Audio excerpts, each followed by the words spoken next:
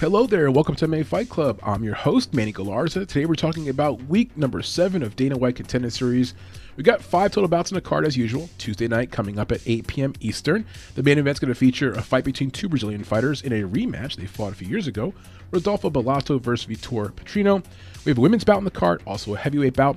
We'll over each fight one fight at a time, give you our breakdown of who we like, who we don't like, some betting implications. We'll also do a quick review of last week. We'll start with that first, and then go to our breakdowns. Let's get to it. Let's recap week number 6 for Dana White Contender Series. We had 5 bouts, of course, as usual, last Tuesday, the 30th of August. We went 4-1. The one fight we got wrong was the Maria Silva fight, and it cost us quite a bit because we had her in some parlays. Now, we had Blake Builder in the fight opening, the first fight in the card, winning at plus 180. Great, love that. Matiz Rebecki winning the fight. He was minus 240 favorite. That was a pretty easy selection there. Dumas, we liked him as a dog at plus 130. He gets the win in round 1 by submission. In the main event, Yasaka Kaneshita with an amazing round 3 knockout finish over Jose Enrique. If you track this online, though, we walked away with a small amount of winnings, and that's an example of how we had the correct picks per se, but the betting angles were just not on point, and Maria Silva did cost us. Not the best of weeks from a betting perspective, but pretty damn good from a prediction perspective. So 4-1, moving on to next week. Here we go.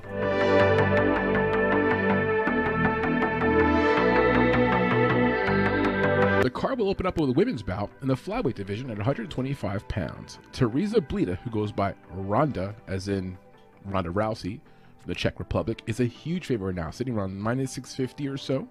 5-0, undefeated, very impressive. Has a win over a current UFC fighter. We'll talk about that in a moment. Versus the Brazilian, Nayara Maia. Kind of rhymes, right? Nayara Maia. Anyway, Maia is 7-0-1, also undefeated, technically. 4-0-1 her last 5 fights. A big dog here, plus 350 to plus 400, depending on what book you're using, out of Rio de Janeiro, Brazil. 32 years old for Maia, and only 20 years old for Blida. My gosh, she is so young. And that in itself, red flag, red flag, red flag. I get it, she's better. We all agree that she's the better overall fighter. She's probably better on the ground. Somewhat better on the feet, we'll talk about that. But my God, 20-year-old fighter, minus 650. The books are begging you to bet on Maia here. And I'm going to be betting on Maia. I'm going to choose Maia to win. Now, people say, oh, it's because of the numbers. No. They're both inexperienced. And Maia has a way to get submissions. And Blida opens herself up to submissions, as we'll talk about. Back to the basics. Blida is 5'9". Maia is 5'5". So 4-inch height advantage there for Blida, which she will use in grappling situations for an advantage, but not on the feet. And if anyone tells you that Blida has good combinations on the feet or she's a good striker, bullshit. Neither fighter's a good striker. They're both serviceable on the ground. They're not very good. Takedown offense is sporadic. Blida is not a good takedown wrestler. So if you've heard that, again, bullshit. I'll show you clips on this video breakdown of her trying to get takedowns where it's like, why are you crawling on your knees? Are you tired, or is it just bad takedown offense? But the person she's fighting against is so bad where she gets them down. It's low level, very low level women's MMA. And I don't think either fighter here should be favored by more than minus 220 or more. So Blida should be like a minus 220 favorite. That would be appropriate. Minus 350, minus 400, minus 600? That's craziness. Well, now for Blida, she trains out of Hunan Gym in Prague, as in Prague, Czech Republic. And if you don't know, the Czech Republic is in the infant stages of mixed martial arts. Obviously, you have some of the men, but from the women's side, it's very much in the infant stages. As for Maia, out of Nova União, and Nova União, what we know about that gym is they have some warriors in there. They have UFC fighters in that gym. At the same time, I've watched film on her, and I wish she was better. Now, let me go back to like the pre-fight breakdown. When I first watched film of these two fighters, when I first watched film on Blida, I'm like, okay, you're a big favorite. I saw the numbers. I'm expecting some kind of amazing ability, and I thought to myself, wow, she's so slow. She doesn't move very well. And then I watched Maia's film, and I'm like, oh, hold my beer. So it wasn't like I could watch film and separate them, which is why, again, the money line is begging you to bet on Maia here. Now, look at the background of these two fighters. Let's talk first about Teresa Blida from Czech Republic. Went 6-0 as an amateur. You like that. One of her amateur wins was an exhibition bout where she won over Lucy Pudilova. If you want to watch the fight, the link's down below. It was an odd bout where every time someone had a takedown, the referee would come in and just get him back up. It was some kind of unique fighting rules. I did not see Blida separate herself and do amazing in that fight. Matter of fact, it was a split decision win for her. On the feet, you saw Lucy Pudilova kind of piece her up, because on the feet, Teresa Blida is not good. And no one's going to tell me otherwise. She's not on the feet. In this matchup, Nayara Maya is worse than her on the feet, so she'll be okay there. But on the feet, horrible. And in that fight against Lucy Pudilova, she may have won. It says by decision on Tapology, but it was a split decision win. It was very close, very awkward rules. I didn't take away from that fight like, oh, she beat a fighter who's now currently in the UFC, and that's amazing. Nah, scratch that. I would treat that fight as a neutral situation where she may have won, she didn't lose. Neither fighter really stood out. Awkward rules. So if you hear cappers telling you like she beat Lucy Pudilova, yeah, pump the brakes. That doesn't really resonate. If you watch the fight, you know what I'm talking about. It was very vanilla. Her last fight, she beat Lima, round 1, ground and pound win. Her prior fight, Edna Oliveira, round 1, armbar win. She's had 4 finishes in her last 5 fights. Obviously has some finishing ability. There's a lot to like from Blida if you're just looking at the numbers. She went pro 2 years ago, very young. She fights out of a right-handed stance. She's not an orthodox fighter, not left-handed fighter. Her opponents have been okay. Red flag for me was when she fought Carolina Martins. That was 2021, a decision win for her. Martins has some experience. She's 9-4 overall. Martins was backing up. She was not pushing the pace. She looked intimidated. Now, Blida tries a spinning maneuver with about 14 seconds to go in the fight. The fight's about to be over. Blida tries like a spinning, a back kick, whatever, but then stops in the middle of it. And she's like, oh, haha. Looks at her opponent. She's like, oh, I was gonna do something there. I know I'm winning, but like whatever, I was gonna do something. And then ding, ding, ding. And you see now Blida goes and say, oh, my leg. My leg. It starts limping and like falling down. I thought to myself, you know what that is? Number one, that's faking. You weren't hurt. Watch the fight again. Watch Caroline Martins versus Teresa Blida. And watch how Blida is totally fine. With 14 seconds to go, she's trying spinning stuff and like, oh, I was just messing with you. The bell rings, fight's over, and she's like, oh, my ankle. She falls on the ground, like you know, makes a bit of drama. I don't like betting on people who try to create sub stories, making your win look better. LeBron James, my hand was broken. Mike Tyson, spinal, had a broken back. It's funny, it's cute, it makes you look like you were the warrior, the flu game, Michael Jordan. You trying to be Michael. Blida, you were fine. You were acting. You were trying to make the moment bigger than what it was. You were trying to pull a Kerry Strug in gymnastics. I saw it, I watched it. Huge red flag for me. She cares more about how the win looks instead of getting the win. She's the kind of person who will rather look good and lose than to look plain old Jane and win. And I saw it on the film. It's right there. You could watch it yourself. Explain it to me another way. When the bell rang, all of a sudden the injury just set in. Now, granted, that was a year ago. She's much older now. She's 20 years old. She's much older now. She's much more matured. Now, what does Blida do well? Well, she's very active. She fought 3 times last year and 4 times in 2020. So 7 times total in the last 3 years. Now, she didn't fight this year yet, but still very active. You like that. She's got good submission defense. I mean, that would be an understatement. She's always fighting off guillotines. She always exposes her neck.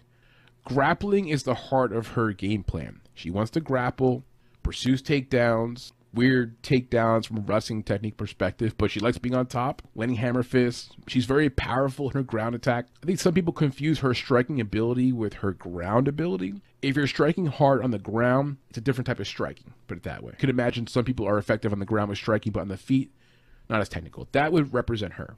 Her takedown offense is suspect. We'll talk more about it, but it's effective. Now, especially against lower level competition. A very high finish rate. 4 of her 5 wins have been by finish, twice by KO, 2 times by submission. That's impressive, especially at 125 pounds for women's division. Gotta acknowledge that. Now, what are my concerns for her? When I first watched her in film, so slow on the feet. The punching is slow. I thought to myself, why is she so favored? Eventually, I saw her grappling, and I understand that's where she's favored at, and I get where she's effective there. But the striking is not good. And I heard some people try to actually suggest that her striking is good. How? She's very slow. She lacks quickness. She lacks speed. a limited stand-up game in general. Her stand-up offense is nil. Her stand-up defense is if she fought, for example, an average striker, not even above average, just an average striker who could defend some takedowns, she'll lose. Unfortunately, that's not who Maia is. Maia is also a grappler too, so she'll fall into the wheelhouse of Blida. But any kind of like a striker that would stay at range, yeah, it'd be a mess for Blida. The last issue, the last bit of concern I have for Blida is she has a propensity to expose her mofo neck. If her opponent here, Maia, has worked on guillotine chokes, can get in position for an armbar, she'll have opportunities. They're going to be there. It's women's MMA. Neither fighter is that much stronger than the other. In the case of Blida, again, I think she's looked stronger at times because of her opponents. In this matchup, she should be stronger, yes. But stronger meaning what? Stronger meaning still making a mistake in her position? Let's talk here about her opponent, Nayara from Brazil. Went professional about 4 years ago, 2018. No amateur experience. Also right-handed, so we have two right-handed fighters. She fought in Budo Sento and Jungle Fight prior to this opportunity. She's a brown belt in BJJ, and I want to emphasize this. A brown belt from Brazil, what does that equate to? Just enough to be a problem? Just enough to make you think twice about betting on Blida at minus 600 on the money line? Just saying. Last year she fought Nadia Vera. It went to a draw decision. Vera is 3-0-1 overall, also inexperienced. The fight almost immediately went to the clinch. And when I first watched the fight, I thought to myself, oh my God, Maia is even worse at striking and at range than Blida. Like, just bad. Like, immediately went to like a tussle. When you're watching like a fight on the internet where two people who don't know how to fight, or two women just start grabbing each other's hair and just like, that's kind of what it looked like. And I thought to myself, oh geez, so I guess on the feet, Maia could have had an advantage here over Blida, who's also terrible on the feet. But no, Maia's even worse. She's like, hold my beer. I'm also terrible on the feet. Yeah, it was bad. Now she got some takedowns. Almost every single round was the same. It was rinse and repeat. Maia on top for pretty much, I would say, more than half of the fight. On top, securing position, landing some shots here against Vera. But what I walked away with, you were in top control more than half the fight. You couldn't get a submission. You couldn't get a finish. And so I have to heavily doubt the finishing ability. She's had some finishes by TKO and submission. But the reality is, in that moment, in that vacuum against Vera, for 5 damn rounds, she was on top for almost half of every round and could not get a finish. Now, next fight to talk about, Larissa Miranda. She fought Miranda back in 2020, 2 years ago, won the fight round 2 TKO according to Tapology. Miranda is 0-1. Now, what's to like about Maia? She'll use trips to get her takedowns. She's not a takedown wrestler type, not a single leg, double leg. She likes to work in close. Range is her weakest area. Blida has the range in her. She has longer arms. So both fighters like to work in close. We're going to have a grappling affair, no question, against the fence, on the ground. Who gets top control? Who gets a submission attempt longer? Those things will matter for some of the close rounds. She also has a good finish rate. 5 of her 7 wins are by finish, 3 by TKO and 2 by submission. But pump the brakes. It's against fighters that we really can't be sure of their quality of potential. And I'm not surprised that this fight goes the full distance. I mean, it makes sense to me. 2 fighters who have holes in their game, who like to grapple. You know, you can sort of see even it out. And last thing I like to hear about Maia is, if she's on her back, she will look for submission attempts, arm bars in particular. Very flexible, good lower leg flexibility, get her legs around the opponent's head, look for submission attempts. She'll probably be on her back at some point. Now, what are my concerns here for Maia? Well, being on your back's not a good thing, so get back to that point. If she works off her back too long, it's not successful, she'll lose those rounds. And much like her opponent here, on the feet, there's no striking technique, it's slow, it's raw to be nice, it's limited. I also have to question her finishing ability. We talked about it before. She's had fights where she's been on top for most of the fight and could not get a finish against an inferior opponent. So I don't know how much her submission or finishing ability translates to this fight, excuse me. I have a feeling this fight probably goes the full distance.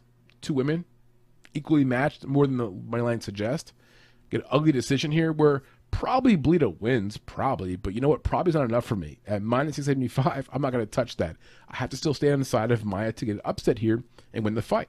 To bet on Teresa at the money line would be nuts. That's $700, maybe $100. It doesn't make any sense. She probably wins. I get that. I want to be a contrarian here. I'm choosing Maya to win. It's going to be ugly. There'll be some ground stuff involved. Women grabbing women. I'm going to stay with my pick here, Maya. By upset. Most likely by submission. Maybe off her back in some kind of a weird women's fight. That's my pick, guys.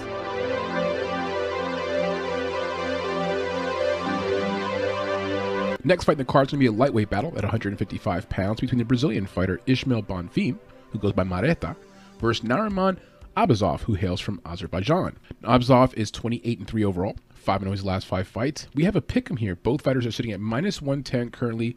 I believe Abazov opened as the slight favorite, like around -140, but it's now come down to pick'em range. Abazov is 28 years old, 5'8" in height, and we don't have a reach number on him. Having watched him on film, his arms don't look terribly long. Same as for Ismael. They're both more stocky guys, so I don't think reach will be much of an issue in this fight. And as for Nariman Abazov, he trains out of Gabala. The Brazilian fighter Ismael Bonfim, who goes by Mareta, 17-3 overall, also 5-0 in his last 5 fights. Sitting at my pick'em price, from Brazil, 26 years old, 5'8" in height, so about the same height as his opponent.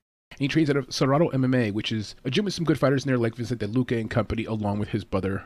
As for the numbers on Tapology, it looks like Abazov is a big favorite. A little surprising there. The money line's equal, or pick'em, but the money line doesn't always reflect what the public thinks. And the public here thinks on Tapology that Abazov is a big favorite. 82% of the votes on Tapology, only 18% coming in for Bonfim. I'm with the public. I do think Abazov is the better fighter. I'm not saying he's a much better fighter. I think the price range is great. If you like Abazov, some good value. I think these guys match up equally in a lot of areas, but when it comes down to the nitty gritty of it, who's going to push the actual fight and make it ugly, I think Abazov wins in that area. The fight also probably does not have the distance. I'll talk about those props. I think there's going to be some balance, more likely in round 2 or 3. All right, looking at the two fighters and their background. For Ismael Bonfim, as we mentioned before, he's from Brazil and his brother's fighting on this card. He doesn't have just one brother. There's 10 total of these Bonfim guys running around. And yes, all brothers. Not sure about sisters, but yeah, hell of a big family. Must have done a lot of fighting as a kid between him and his brothers, which obviously got him into the fight game. He went professional about 11 years ago in 2011. No amateur experience. He's fought in LFA prior to this opportunity. He's 2-0 in the LFA. He fights out of a right-handed stance. Now, Ismael has a boxing background. When you watch him fight, I don't see the technique of a boxer. The high guard, that's impressive. Good technical stand-up defense for his boxing. But the actual boxing itself, I'm going to talk more about that. I don't really quite see the technique. It hasn't transitioned over to mixed martial arts. He went 4-1 as a pro boxer, and he went 24-3 as an amateur boxer. Much more fight experience than you'd see from a typical Dana White Contender Series fighter, and also the same for his opponent.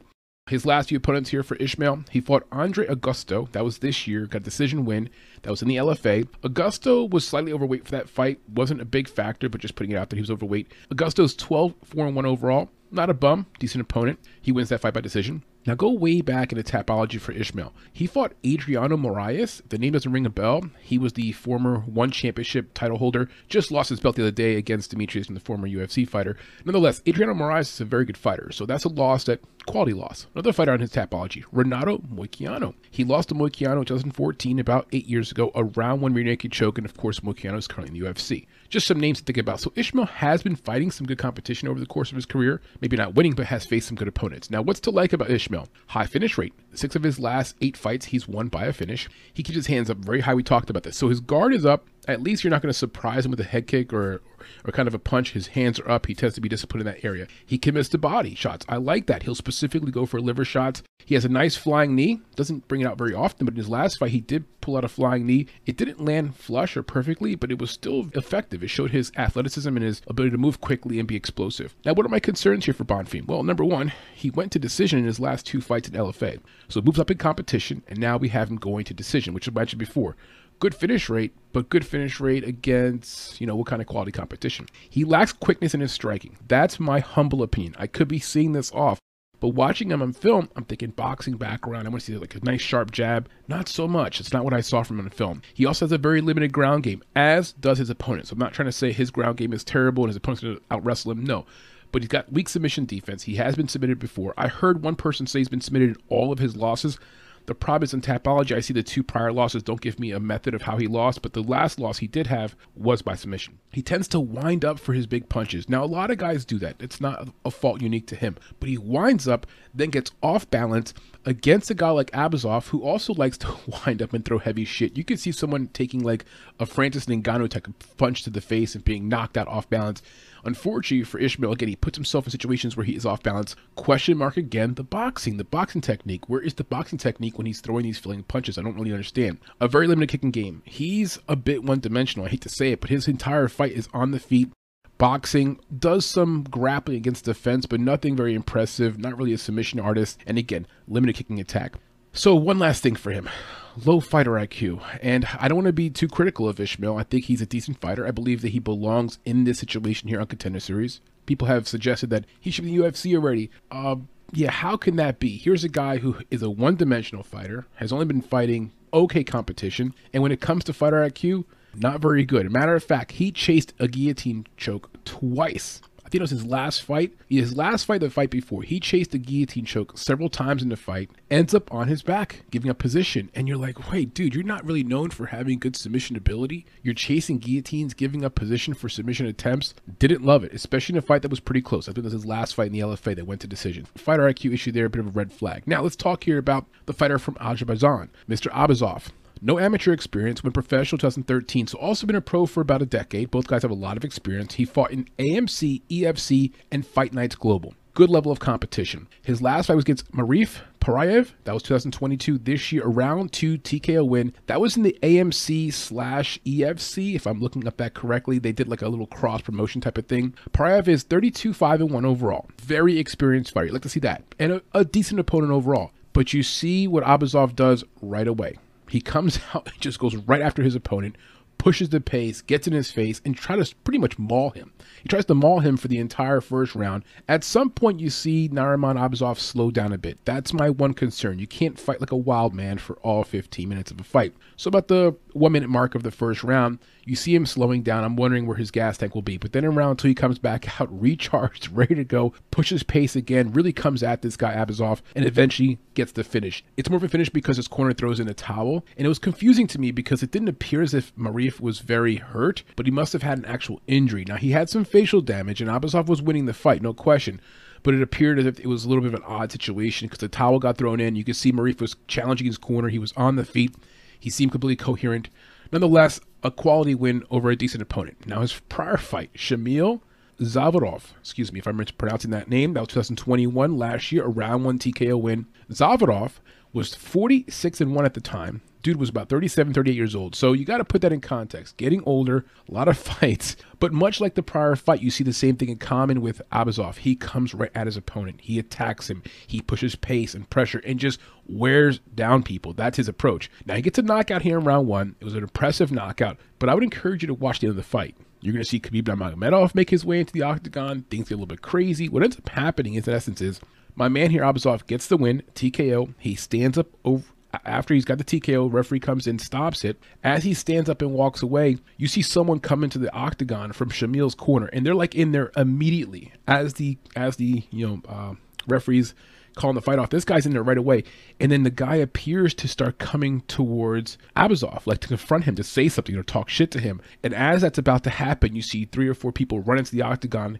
One guy grabs this guy I'm talking about in question. Then Khabib comes into the cage. You see Khabib telling like one of these guys, like, listen, calm down. Khabib goes over to Abazov, congratulates him, and all is well. I guess what happened here is that Shamil Zavarov is one of the guys that's like a former mentor, colleague, cousin, relative of Khabib, and I guess he got his ass beat that night. Some of Khabib's people were there. They were not happy, came into the cage. Kind of ironic that Khabib would be the one calming people down, because we've seen Khabib in the cage post-fight, how he behaved when he wasn't very happy about situations between him and Conor. Anyway, nonetheless, interesting little factoid there. A quality win, I guess, but 38 years old, there's definitely some question marks there. Now, what's to like here about Abazov? The pressure and pace, we talked about it. He has a way of just wearing people down. Like, they get tired of this guy being in their face. He's like a gnat. He keeps coming forward. He could take a few punches himself. So that pressure and pace, I think, is the factor for him to win fights, especially against equal fighters, level fighters, against maybe a more technical fighter who's got better counter punching, move better feet, maybe could take him down, it could all be a problem. In this fight, it's probably going to be enough to get the win, is my opinion. I also like the fact that when he smells blood in the water, he goes for it. You know those guys, like, I give the example all the time when Nate Diaz punched Edwards in their fight a year or so ago, and he had him hurt in round 5, and instead of, you know, Nate Diaz going for the kill, he's like in there pointing and like, oh, I got you, dude. Like, no, not Abuzov. If Abuzov senses you're hurt or thinks you might be somehow weakening in some way, shape, or form, he's coming for the jugular. He's going in for the kill. I love that about him. He will usually back up his opponent. So in the case of Bonfim, who's not very aggressive in his forward pace, I've seen him cut off the cage at times, good forward movement, but he's probably going to be backing up. He'll probably be fighting off his back foot. That will limit the power from Bonfim. It's something that Abuzov does very well. He just forces people on their back foot. Also, the very high finish rate. 5 of the last 6 fights for Abuzov, he's won by a finish. I think the last 4 in a row by a finish. Again, it's not amazing. It's not technical head kicks. It's not, you know, Holly Holm beating Ronda Rousey. It's nothing that's going to wow you. It's more just shredding down a man's soul, you know, and it's a war of attrition with him where he rushes you at a high pace. He gets in your face, makes it tough for you to adjust, and that's his method of pretty much breaking the fighter he's in there with. Now, what are my concerns for Abuzov? Well, he throws like a crazy man. It's all overhands. It's all hooks. There's not a single straight punch. Nothing's technical. You would think, well, he's setting up a takedown. No, he's just looking to brawl with you. He's looking to get into the back of the bar with you, have a few beers, and let's fucking fight. That's his style. That comes with consequences, right? You can't have a career. Well, I shouldn't say you can't have a career like that. Look at Tai Tuivasa. Tai Tuivasa is making a career of it, you know, getting a sniff of the heavyweight title, that area of the sport. But when you fight like this and you're a wild man, even at this division, you can pay some prices. So I don't love that about his game, but it is his style. He's also a bit of a headhunter. He doesn't work the body very much. I haven't seen the ground game. Rumor has it he can do some groundwork. He's from Azerbaijan, not too far from Russia. Those guys tend to wrestle over there pretty well, but I haven't seen it.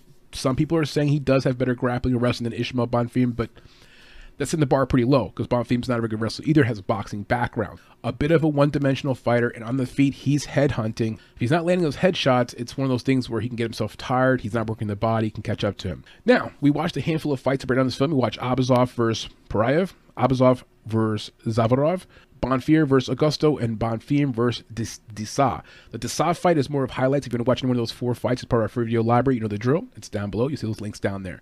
All right, so some last few details here before I finish up this breakdown. When it comes to experience, these guys are way more experienced than your traditional Dana White Contender Series fighters. You got 28-3 versus 17-3. What does that tell us? Well, it tells us we know more about who they are. We know more about what they like to do, how they fight. We know that Abuzov is going to rush you, going to come forward. We know that Bonfim has good hands, is a good technical boxer. I guess depending upon your opinion. Supposedly people think he's a good technical boxer. I think he's okay. Cardio, have a bit of an issue there. I do think that Bonfim has some cardio issues. I saw him get very slow towards the midway point of his last fight. Round 2, he finishes round 2. He's not even engaging. He's doing those thing of like watching the clock and be like, oh, it's only 10 seconds left. Let's just relax. My hands are on my head. Ooh, I'm tired. So if he doesn't have his cardio in check here against a wild man like Abuzov, who just pushes pace for the hell of it with no technique, it could be a problem here for Ismael. It might wear him down just emotionally as well, right? You know, mentally, physically, this guy's in my face, not getting in my face. Finishing ability, both of them are decent finishers. I question the level of competition. I'm going to give it edge there to Abuzov because of his fighting style. When it comes to striking, neither guy blows me away. I see power behind the punches, but I don't see a lot of technique. When it comes to grappling, big question mark. I'm not sure. So in conclusion, I think Abuzov wins the fight. Now, the props I like because the props are now out. The fight not going to distance is minus 150. And I'm shocked at that because this fight to me has violence written all over it. At some point, either Abuzov blows his wad, no cardio, and gets caught by Bonfim by a counter punch or just gets overwhelmed by Bonfim because he's exhausted.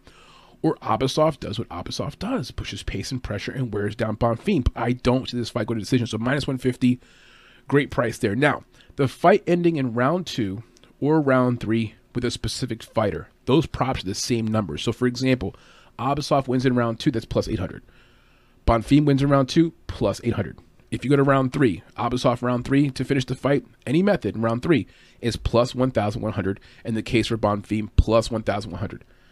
I will implore you, if you like either fighter, it's going to be a finish of some kind. I don't see it going the full distance. Those props, keep them in mind. Play them at your discretion. I'll be playing some of them. Not sure exactly how much. Now, as for the money line, I love Abazov here. I'm glad it's a pick and price.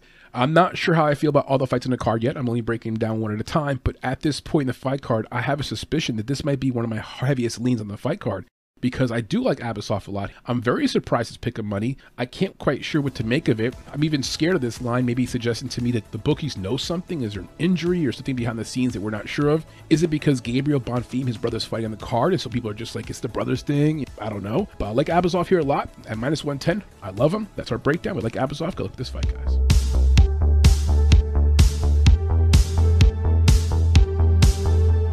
What do we have here? A heavyweight clash, 265 pounders, the big boys. Carl Williams, who's 6-1 overall, versus Jimmy Lawson, who's also got one loss at 4-1. Now, Carl Williams is a late replacement. This fight initially was supposed to be Mr. Lawson facing off against Kevin Skalforowski. Butchering that name, I apologize, but nonetheless here, Williams comes in. Pretty late replacement.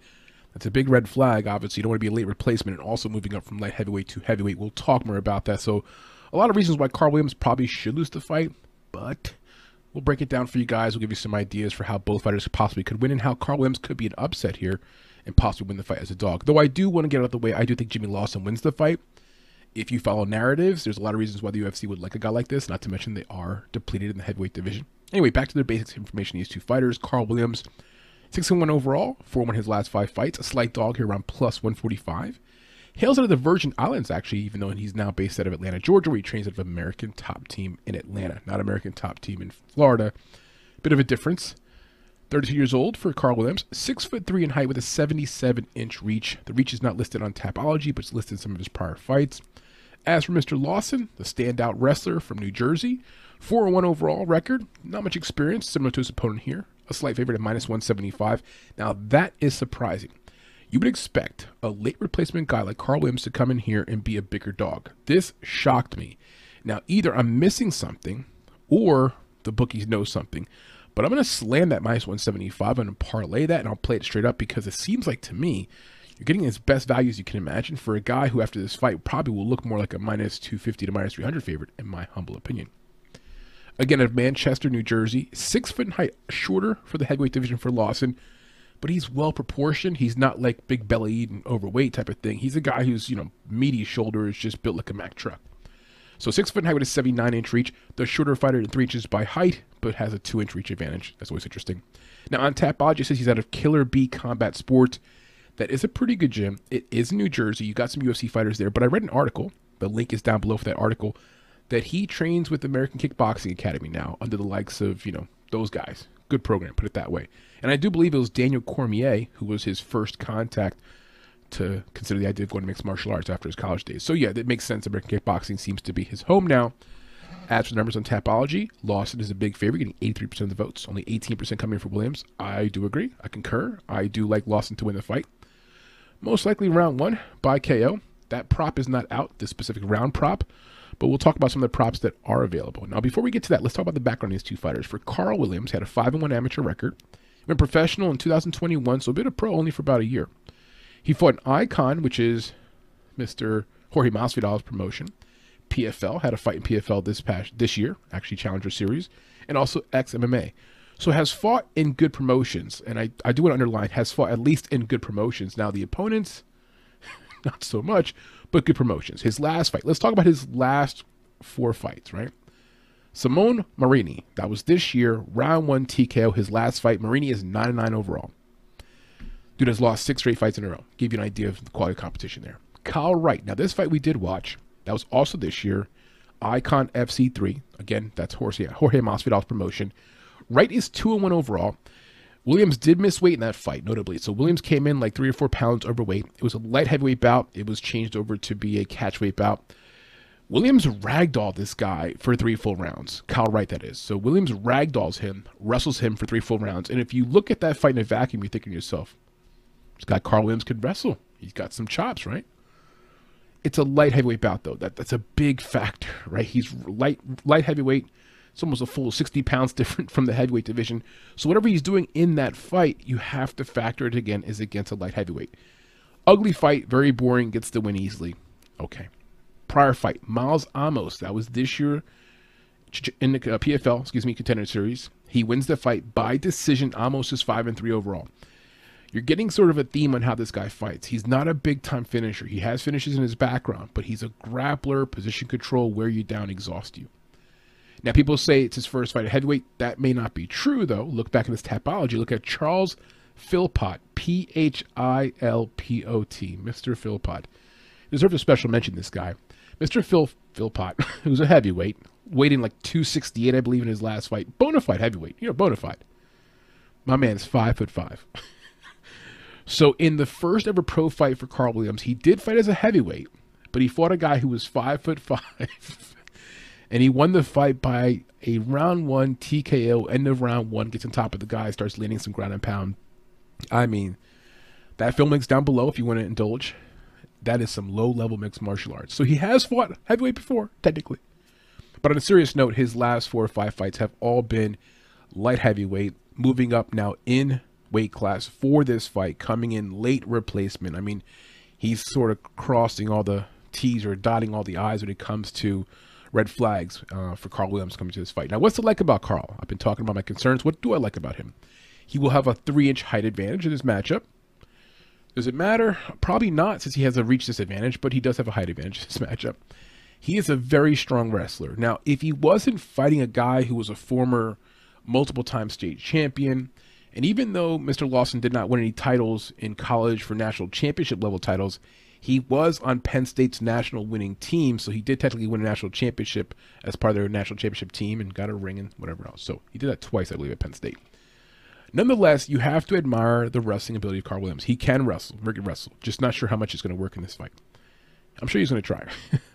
He's also been very durable. Now, I thought to myself, Lawson has KO power. He throws with a ton of steam. We're going to talk about that more in a second. But you can't ignore the fact that Carl Williams has never been knocked out. Never been knocked out. Amateur or pro. Now, has been finished twice, both times by submission. But if you follow the way Lawson fights, Lawson's looking to knock your head off. He's not looking to choke you out and finesse you. He wants to knock your freaking head off, and he wants to do it pretty fast.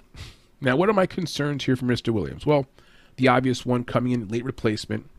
The second one being he's moving up in weight. He has fought a heavyweight bout before, but again, we qualified what that heavyweight bout was. So coming in now as in a full-on heavyweight against a guy who is a heavyweight, very tough.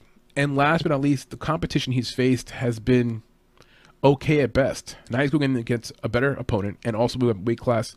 A lot of concerns there. Now, as for Jimmy Lawson, born and raised in New Jersey, a lot of accolades for this guy here. Okay, let me take a deep breath. 3-time heavyweight state wrestling champion in New Jersey. He played 2 years of Division I college football at Monmouth University. It's like Division I AA or FCS, whatever you want to call it. Was there for 2 years and needed a change of scenery based upon an article I read. Wanted to get back to wrestling. Penn State coach, I guess, caught wind of this. Went out to New Jersey, recruited him, sat down with him, and he signed to go to Penn State. Goes on to Penn State, wrestles there for 2 seasons. Doesn't win any individual big-time awards. But again, his team wins a national championship twice. He has a pretty good career. He actually has like a pro day there. If you can imagine this, he has an NFL pro day where some NFL scouts came to Penn State to look at him work out. So even after doing 2 years of wrestling in college, people were still looking at him in the NFL. Didn't sign with the NFL, so that didn't work out. Gets a phone call from Daniel Cormier, of all the people, right? Heavyweight guy, UFC legend. He calls Jimmy Lawson and says, listen, have you ever thought about mixed martial arts? Consider it. And from there, the door opens. So there's a guy who's with a very deep athletic background. Obviously, 2-sport athlete, Division I level, Penn State, football, wrestling, the whole deal. He now trains, I believe, out of AKA. That's what I've read, even though it listed his gym in New Jersey. Either way, both good gyms. He went professional 2019, about 3 years ago. He had no amateur experience, though, again, he's had a lot of wrestling experience and whatever else. He lost his pro debut via decision to Said Salma. Now, Salma is currently in Bellator. He's been on a rough streak recently, but at least it's a Bellator-level fighter, and it was by decision. I wish I could see that fight because I couldn't find anyone on the internet, but I wish I could watch that fight. Now, prior to this fight for Jimmy Lawson, he fought in LFA and Ring of Combat. This will be a slight step up in competition for him, I believe. I mean, I think LFA is one of the best lower-level promotions you can imagine, and Ring of Combat's not that bad either.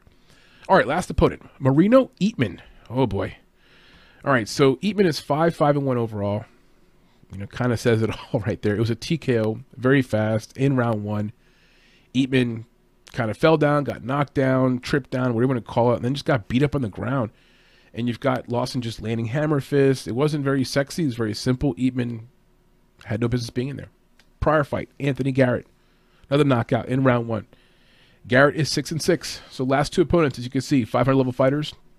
Both have fought, 10, 11, 12 fights. Not very impressive. For Garrett, he's lost his last 4 MMA fights in a row. And if you look at his Tapology, he's more of a kickboxer, boxer anyway.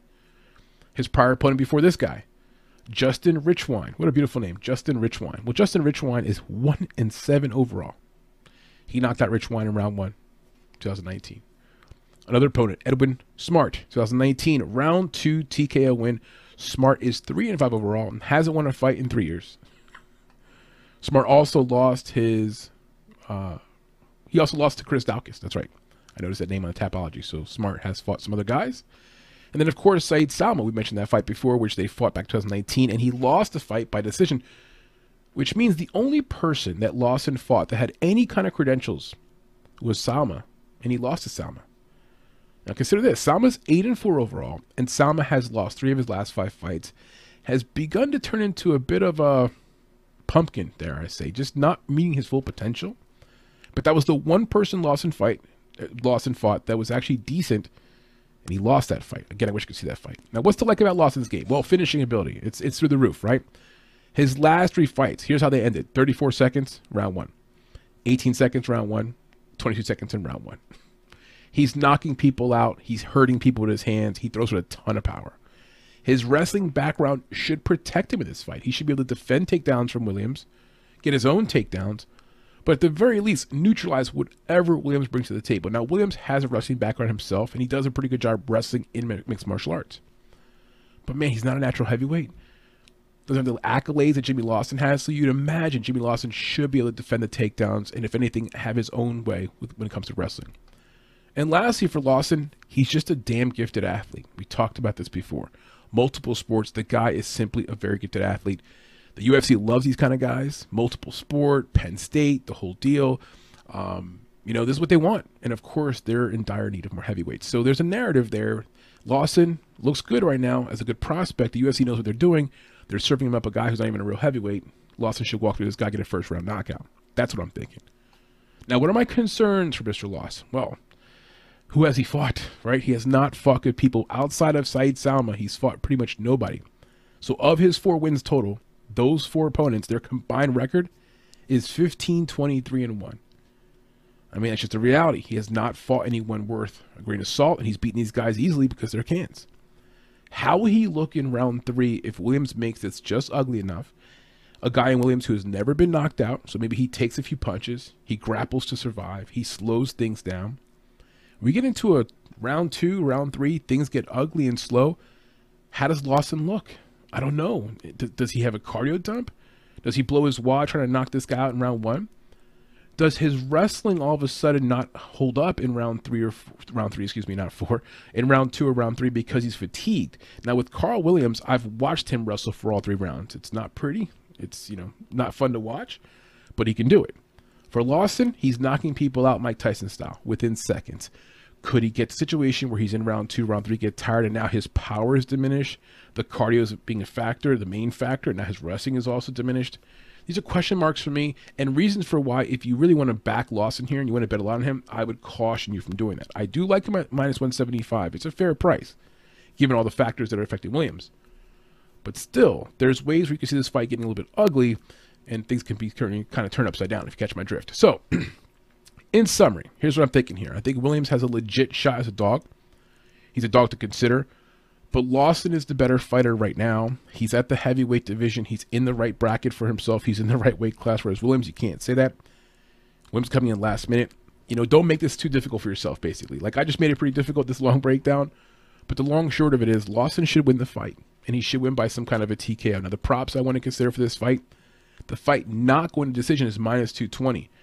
Love that spot. If you're talking about just betting a spot where you don't want to choose a side, you think there's going to be some balance, heavyweights, parlay that piece, love it. A KO win for Lawson is only plus 165. Gives you an idea of what the books think. I'm not going to play it, but I want to highlight that because it gives you an idea of, again, there's little value there. A decision win for Williams. Now, this is interesting. Plus 450. Wouldn't that be the method? Lay and pray, wear out his opponent, get some position control. He's done it before. He's done it in his most recent fights. He's not much of a finisher. In terms of finishing ability, Lawson definitely has the edge in that area and hits with a lot of power. But for Williams, the path would be to slow this thing down, drag it out, make it ugly, get top control, and ruin the parade for Lawson. Probably won't get a contract like that, but that's the way he fights. So at plus 450, maybe a spot I might consider playing for decision prop there for Williams. Now, a round one finish for Lawson, any kind of finish in round one, is only plus 210. So again, the bookies have already chewed this down. There's not much value there. I imagine when the round one TKO finish comes out closer to the fight, I might want to play that. But again, if it's still plus 250, plus 275, plus 300, not enough value there. So long and short of it is, heavyweight bout, play the violence props. No distance, minus 220. Lawson, minus 175. I like him right there. He probably wins the fight easily. But it is still low level, and it's still heavyweight. And these guys both pack some power, so anything's possible, I guess, if you look at it that way. Lawson's the pick. That's our breakdown. Let's move on.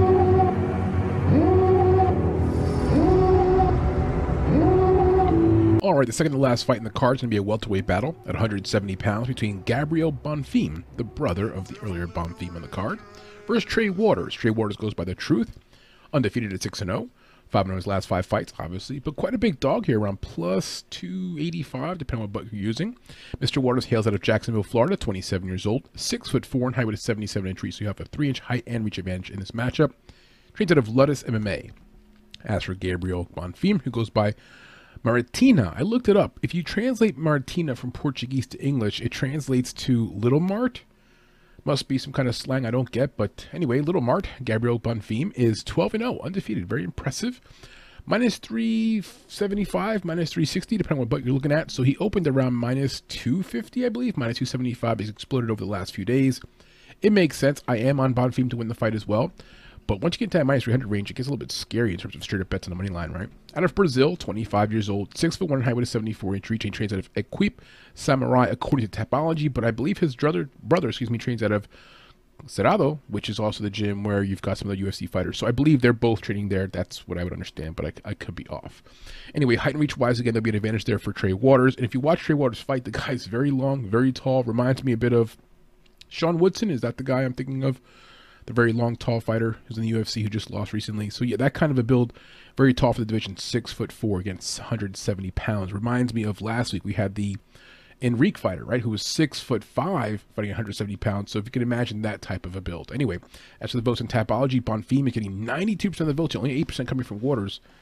I agree with Bonfim being the favorite, but I'm a little surprised Waters is not getting a little more love on the Tapology front. But anyway, let's look at these two fighters' background. For Gabriel Bonfim, from Brazil, comes from a very large family. We mentioned before he's one of 10 brothers.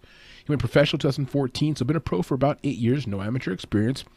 And he went 2-0 in LFA recently, so his claim to fame recently was through LFA. Had those 2 fights, won both them, and then now from there has got the opportunity here for the Contender Series. He fights out of a right-handed stance, so he's a right-handed fighter. Some recent fights to talk about. Eduardo Garvan, 2022, this year, a round 1 Darce choke win. That was in LFA. Garvan missed weight, so the guy was not really prepared. He missed weight by like almost 10 pounds. So the guy was definitely not coming in here seriously.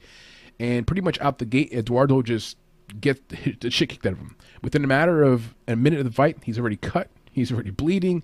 He's in bad shape. And you can just see he was overwhelmed. And Bonfim just overwhelms him. Goes after the guy, gets a nice Darce choke. It was textbook. Had the Darce choke in. Both legs wrapped around the lower body. Perfect position. Excellent. Just dominating. But Garvan is the kind of guy where you have to just put that in perspective. It wasn't the best opponent. It was an LFA, yes, but not the best opponent. Prior fight, Brenner Alberth, excuse me. This is probably the biggest win of his career. Alberth was 8-0 at the time. Now Alberth is 8-1. That was 2021 last year, a round 3 TKO win. Again, undefeated fighter who never been finished before, excuse me, and that was in LFA. So again, a quality win against a young opponent that's up and rising. Now, another fight to talk about, Moacir Roca. This fight's available. The link's down below. 2019 round 2 submission win. Now, this fight's weird because in the actual pre-fight, it lists this guy Roca as being 25 years old. I have never seen someone who looks so old for 25. He legit looks like he's 45. Anyway, the fight starts off, and you see right away this Roca guy is just not good. And it's not the fault of Gabriel Bonfim fighting cans, but it's a common theme with a lot of the fighters in the Contender Series, and this is an example of that. He does finish the fight in round 2, but what you see in that fight that kind of a hint to me, early on in the career, I think Bonfim did not have a lot behind his punches. I think his punches were lacking power. I think he's improved in that area, but that Roca fight's a fight I'll get back to, and I'll explain to you why. What's it like about Bonfim? What does he do well? Very high finish rate. 9 of his 12 wins have been by finish. Now, the 3 that I'm pointing out that are not by finish, They could have been finishes, but on Tapology it just goes as a win. Doesn't say how he won the fight. So he could have had more finishes, but based on what I'm seeing on Tapology, 9 of his 12 wins are by finish, 8 by submission, and 1 by TKO. Clearly looking to win by submission on the ground. That's his area of expertise, which brings me back to the point of how much punching power does he have. We'll get back to that. He likes to push the pace, forces opponents to work off the back foot. I love that. He sets up most of his opponents with clear, simple, left-handed lead jabs. So he's lead jab, boom, power punch. Lead jab, a kick comes behind it. Lead jab, takedown. So he works behind the lead jab, which I love. It's good disciplined fighting. He does have he does also a very good job of cutting off the cage. So he forces opponents to back up. That's one thing. But instead of chasing these people, he cuts up the cage. Again, good footwork, good high fighter IQ. If he gets on top, if the opportunity is there to get on top of someone, he will lay ground and pound. He'll invite the opportunity. He'll get the best of his opponent, put it that way. He's not going to look for takedowns often, but again, if he's on a top position, he'll take advantage of it. Now, what are my concerns here for Mr. Bonfim? Well, limited competition. That goes for both fighters. It goes for all the fighters in the Contender Series pretty much. Other than the KO win that he had over Alberth, he just hasn't really fought good guys. It's hard to sort of gauge how he would do against better competition. I do think Trey Waters is a step up competition for him. He's a pretty good fighter, but again, we just don't know how he will respond. It's a bit of a question mark for all the fighters here, right? He has finishing ability, but I mentioned this before. The fight against Roca, when you watch that fight, he lands some really hard shots, or will look to be hard shots, and Roca seems to be okay. Now move forward to his last fight, where he pieces the guy up within a minute, cuts him, hurts him, gets a Darce choke win, but if he wanted to get a TKO win, he could have got a TKO win in his last fight in the LFA. So, maybe he's gotten better with his punching power. Maybe he's evolved, gotten stronger, gotten older. But it's an area of his game that's still a question mark. Does he really have finishing power with his hands? It seems to be at this point, it's more through submissions. Now, as for Trey Waters, 7-2-1 amateur career.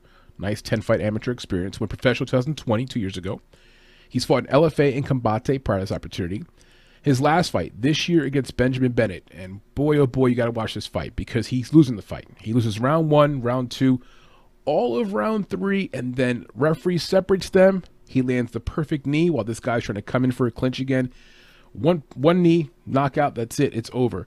For Benjamin Bennett, he fought almost the perfect fight. He squashed this guy who's taller up against the fence. He got him down, owned position control. It was ugly, nothing very sexy. What you see there is that there's a chink in the armor for Trey Waters. He has a hard time defending takedowns. He has a hard time defending people who want to grapple him.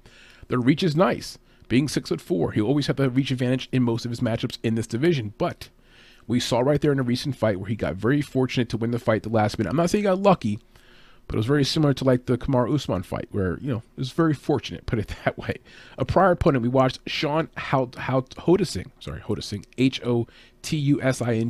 That was 2021, round 1 TKO win.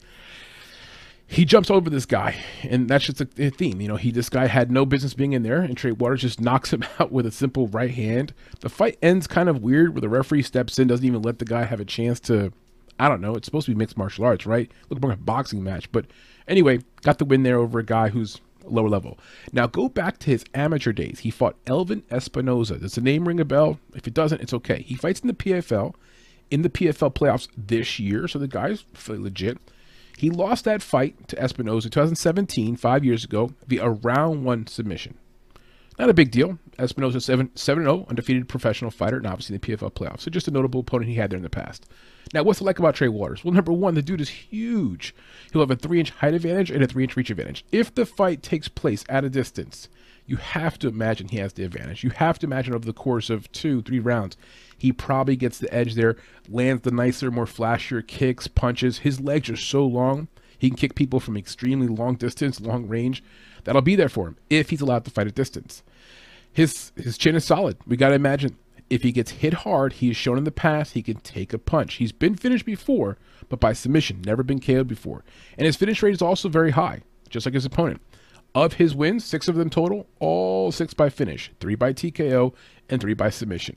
So look, the guy has finishing power, both in his hands and his feet. We'll see what happens here. I do think eventually over the course of 3 rounds, someone gets finished. And the prop bet actually suggests that. We'll go over that prop bet in a second. What are my concerns, though, for Trey Waters? Well, his opponent, I guess strength of schedule. We have to look at that for every fighter. But, man, he's really been fighting some weaker level guys. And in his last opponent, Benjamin Bennett, okay fighter, he was getting dominated in that fight. You just don't like to see that. And he got lucky at the end. He pretty much got lucky to come out of there with a win. If he did not get that lucky knee, he's not even in this spot, right? So he got very fortunate in that situation. His takedown defense, not good. His grappling defense, not good. Against a guy who wants to grapple him, take him down, peel that long frame to the ground, he's going to have a hard time. Now, is that Bonfim's game? It's some of his game, enough to give it a problem. It's not where he does all of his work, but if he does some of that work in the fight, you can see him easily getting 2 of the 3 rounds here against Waters. Now, I mentioned before the chance of some violence, but I do want to clarify this. Waters does have a chin. So even though I can see some violence here, I can see somebody getting it finished, it's most likely, the more I think about it, probably going to the distance. It's probably going to decision. Waters has a chin. I see going back and forth. We see some fireworks at some point, but I do think the fight goes the full distance. Now, as for my final conclusion here, what are my final thoughts on these 2 fighters? Well, I'm going to go with Bonfim to win. I think he's the rightful favorite. Now, minus 310, minus 350, minus 375, whatever else, we're starting a little bit into a chalky range. I'm going to parlay him. In terms of the prop bets for this fight, the ones that attract me the most will be the fight not going the distance at minus 350 because someone probably gets to somebody. I imagine, I don't know how. But if it does go the full distance, I'm also not surprised. But at minus 350, the books are telling us they expect to see some violence. Now, the submission prop for Bonfim is plus 140. Don't love it. It's only plus 140. The KO prop, though, for Trey Waters is plus 575. So if you think lightning strikes twice, he gets another knockout win here, maybe late in the fight over Trey Waters. Maybe Trey Waters makes a mistake, catches a knee himself. I mean, Trey Waters delivers a knee, and Bonfim catches the knee. I mean, Waters is a very tall guy, long knees, again, like Sean Woodson. So anything's quite possible. At plus 575, it's tempting to play. But I don't have a great read in this fight in terms of the over or the under. A part of me wants to say it definitely goes over round and a half, but maybe not over 2.5. I'm not sure. Either way, look, I like Gabriel Bonfim. That's my play here. I'm going to parlay him with some bit of confidence. I think he moves to 13-0. I think he's the better fighter right now. And for Trey Waters, wonderful opportunity, but, kind of an opportunity where he kind of backed into this thing here. And I think for right now, Bonfim is the better fighter with a more likely possibility of securing a contract. In the event it goes to decision, though, I will say this. I can still see Dana giving a contract to Bonfim if he were to win via decision because it's going to be a pretty good fight. And Trey Waters is not an easy opponent. That's the breakdown, guys. Go look at this fight.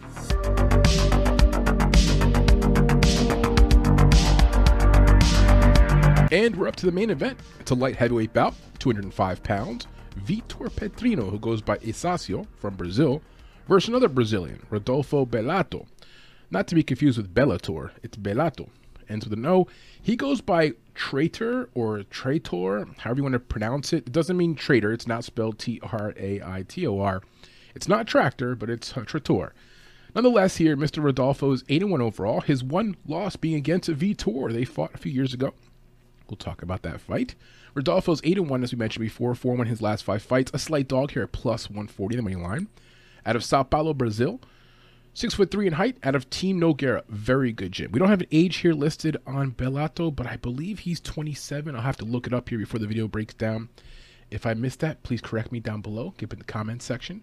As for Mr. Petrino, 6-0, undefeated. 5-0, obviously, in his last 5 fights. A favor here at minus 160 to minus 175, and I do like him to win. I like him to win the rematch. Full disclosure, limited film on him, which always gives me the heebie-jeebies. And this fight, probably I have the least, let's say, when I have the least amount of confidence in my actual selection here. I'm picking Petrino, but there are some X factors we'll talk about. Petrino's very young, 25 years old, 6'2" in height. It says he's 1 inch shorter than Bellato, but they fought before, and they were about the same height. I think even Petrino may have a little bit of a height advantage over him. So I'm imagining this height here listed on Tapology is incorrect. As for Petrino, he trains out of CM System, So both guys are out of pretty good gyms. Now, as for the numbers on Tapology, it appears Petrino is the favorite, getting 72% of the votes here on Tapology, 28% coming in for Bellato. It makes sense. Sometimes you don't need to reinvent the wheel. They fought before. In the prior fight, one guy knocked out the other guy. Now, for those who say it was lucky, and those who say it was like a flash knockdown in 25 seconds, I'm going to get back to that when we break these 2 fighters down. Let's talk here first, though, about Mr. Rodolfo Bellato. From Brazil, as we mentioned before, as it seems like every other fighter on these Dana White Contender Series fight cards, they're like all from Brazil. Went pro about 5 years ago, 2017, had no amateur experience, went 2-0 in the LFA prior to this opportunity. This fight will be a rematch, of course, from 2019 when they fought 3 years ago, and Bellato got knocked out in round 1 with 25 seconds. A left hook. Not a very hard one, but a sharp left hook. His last fight for Rodolfo, that is, was Thiago Vieira. This year, round 1 submission win. He pretty much bullied this poor guy. Came out, knocked him around on the feet.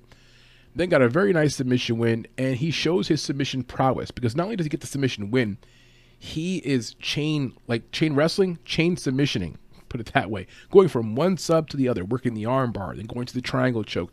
You see that on the ground, he's very proficient. That's his wheelhouse. He does very well there.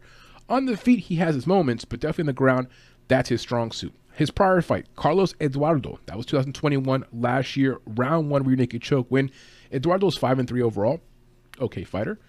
Marcos Matos, we did watch this fight. This was 3 years ago, 2019. Had a round 1 TKO win over Matos. He simply overpowered the guy, overwhelmed him, pressure and pace. Matos is 4-2 overall, so again, another average fighter. When Rodolfo's on his game, he's coming forward. He's bullying. He's got sort of bravado about him. That's his fighting style. He's not going to sit on the outside and pick you apart like a very technical boxer. He's a come forward type of guy, get in your face and get a brawl going. Now, what's to like about Pilato? High finish rate. Makes sense. He's coming forward. He's looking to start a fight with you.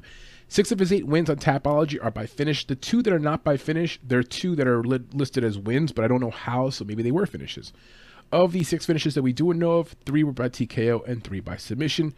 He did a very good job of executing a reversal in one of his recent fights where I saw him on the ground on his back and actually got a great reversal position. Now, I will say in that moment, watching the reversal happen, it wasn't great technique. It was more like he just overpowered his opponent. That works at times. As you move up the ladder, it doesn't always overwork to just overpower or overstrength or use your strength to overpower your opponent. It just doesn't work that way. He likes to use a nice, good, tight body lock to bring his opponents down. You'll see that on film as well. He'll get a body lock. He'll slam his opponent to the ground. And again, on the ground is where he wants to work at. Now, what are my concerns for Pilato? What are the weak points in his game? Well, my biggest one is fighter IQ. I'm going to give you some examples. Okay, there's a fight where he goes and he tries to do a knee against the fence. Like, he's got the guy against the fence. He's got both hands, like almost like a Muay Thai type of clinch. He goes for a knee and just like takes both feet off the ground, ends up on his back. And I'm like, dude, like, you have the guy in a position against the fence. Land some knees are fine, but why would you grab the back of the head, pull your own body weight up, then take both feet off the ground? I mean, just really weird that he did it, landed up on his back. He's also done it before where he did a hitch kick in the middle of the octagon, like middle of the octagon. He thinks he's like Karate Boy. Hitch kick, not even close to landing. And I want to say he lands almost flat on his back, like backdrop on the ground. He's on the ground. His opponent gets on top of him, easily gets position control. So this is a common thing with him where he will do explosive, wild maneuvers on the feet and then find himself out of position. Very low fighter IQ. And maybe the biggest issue with this fight is he's fought this guy before and he got knocked out in 25 seconds. That's got to be somewhere in the back of his mind that they fought before. Not only did he lose, he lost quickly, drastically. He probably barely remembered what happened because he got knocked out in 25 seconds. So that can't be good for his psyche. Now, does that mean he's preparing more for the left hook? Does it mean he'll come in a little more cautious, maybe fight a different kind of game plan? Yes, but I'm just saying the obvious. If you fought somebody before, they knocked you out in 25 seconds, it's going to be in the back of your head. Now, as for Vitor Petrino, also from Brazil, had a 3-1 amateur career, went professional 2019, so been a pro for about 3 years. He fought in UAE Warriors and AFT prior to this opportunity.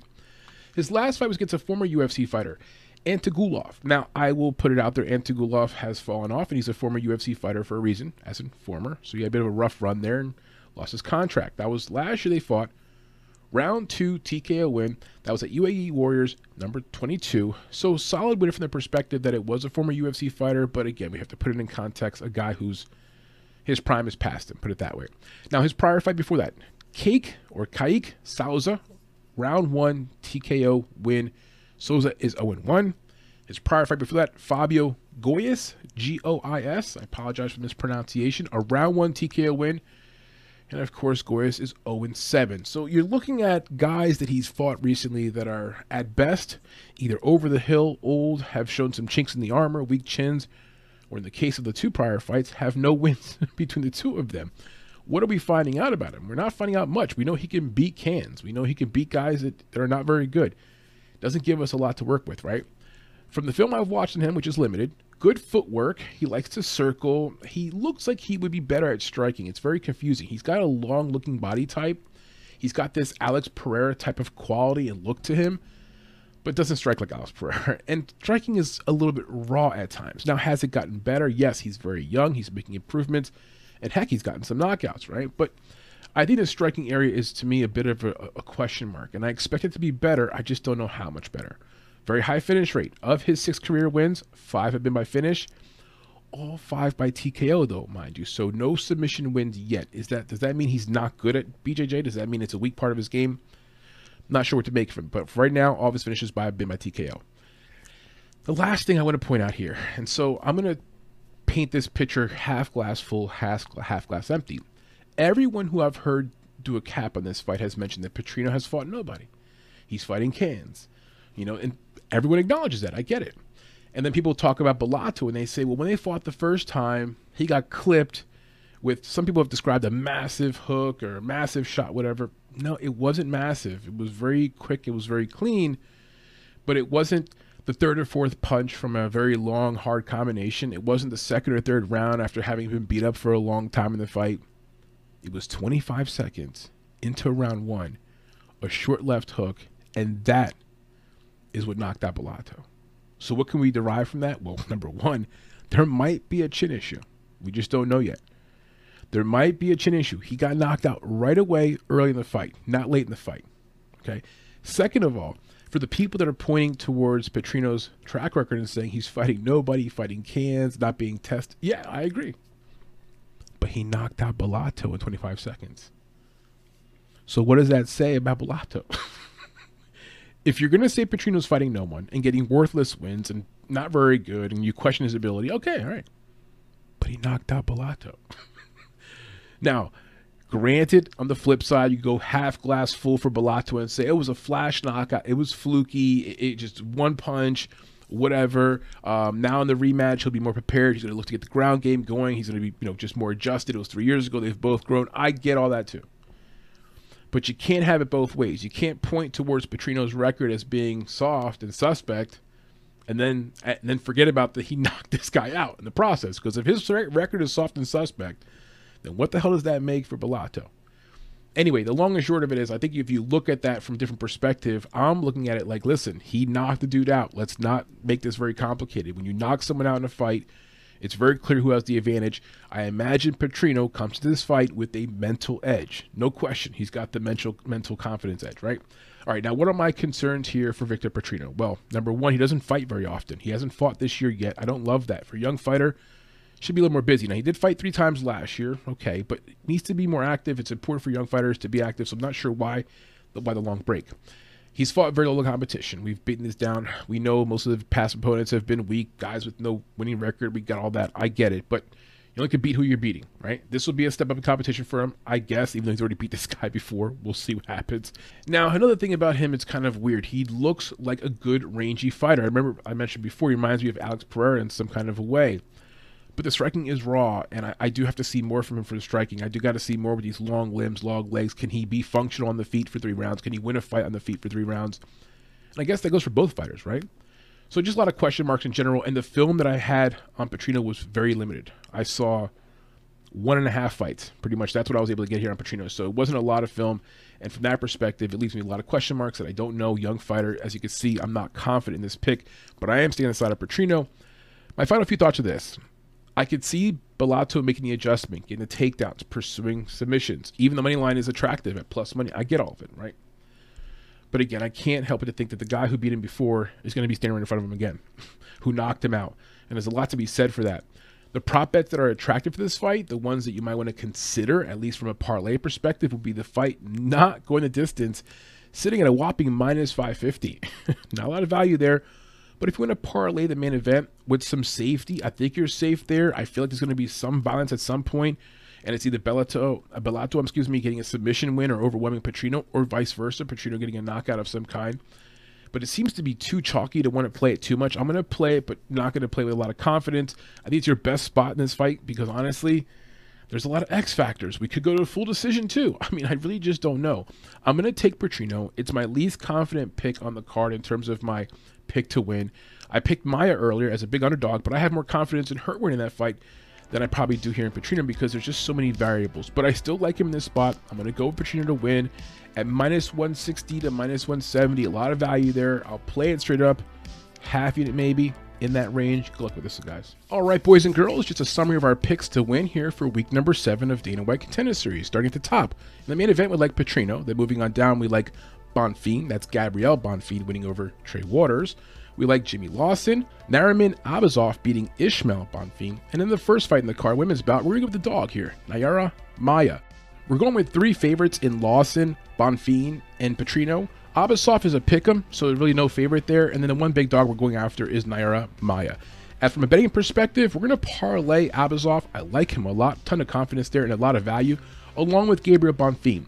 I don't feel very confident in the main event. I have mixed confidence on that heavyweight fight. It's a heavyweight battle. I don't know that I'm going to bet either side of the main line with a lot of confidence. I'll probably look at that prop of the fight not going the distance at minus 220. All the bets that we're going to have in this fight will be up on our profile on Betman.tips, and it'll also be available on Twitter. So follow us on the Twitter, on the gram, and you'll get all the information you're looking for our bets. With all that said, guys, thank you for joining us. Please like and subscribe. We appreciate your support, and good luck with this fight card.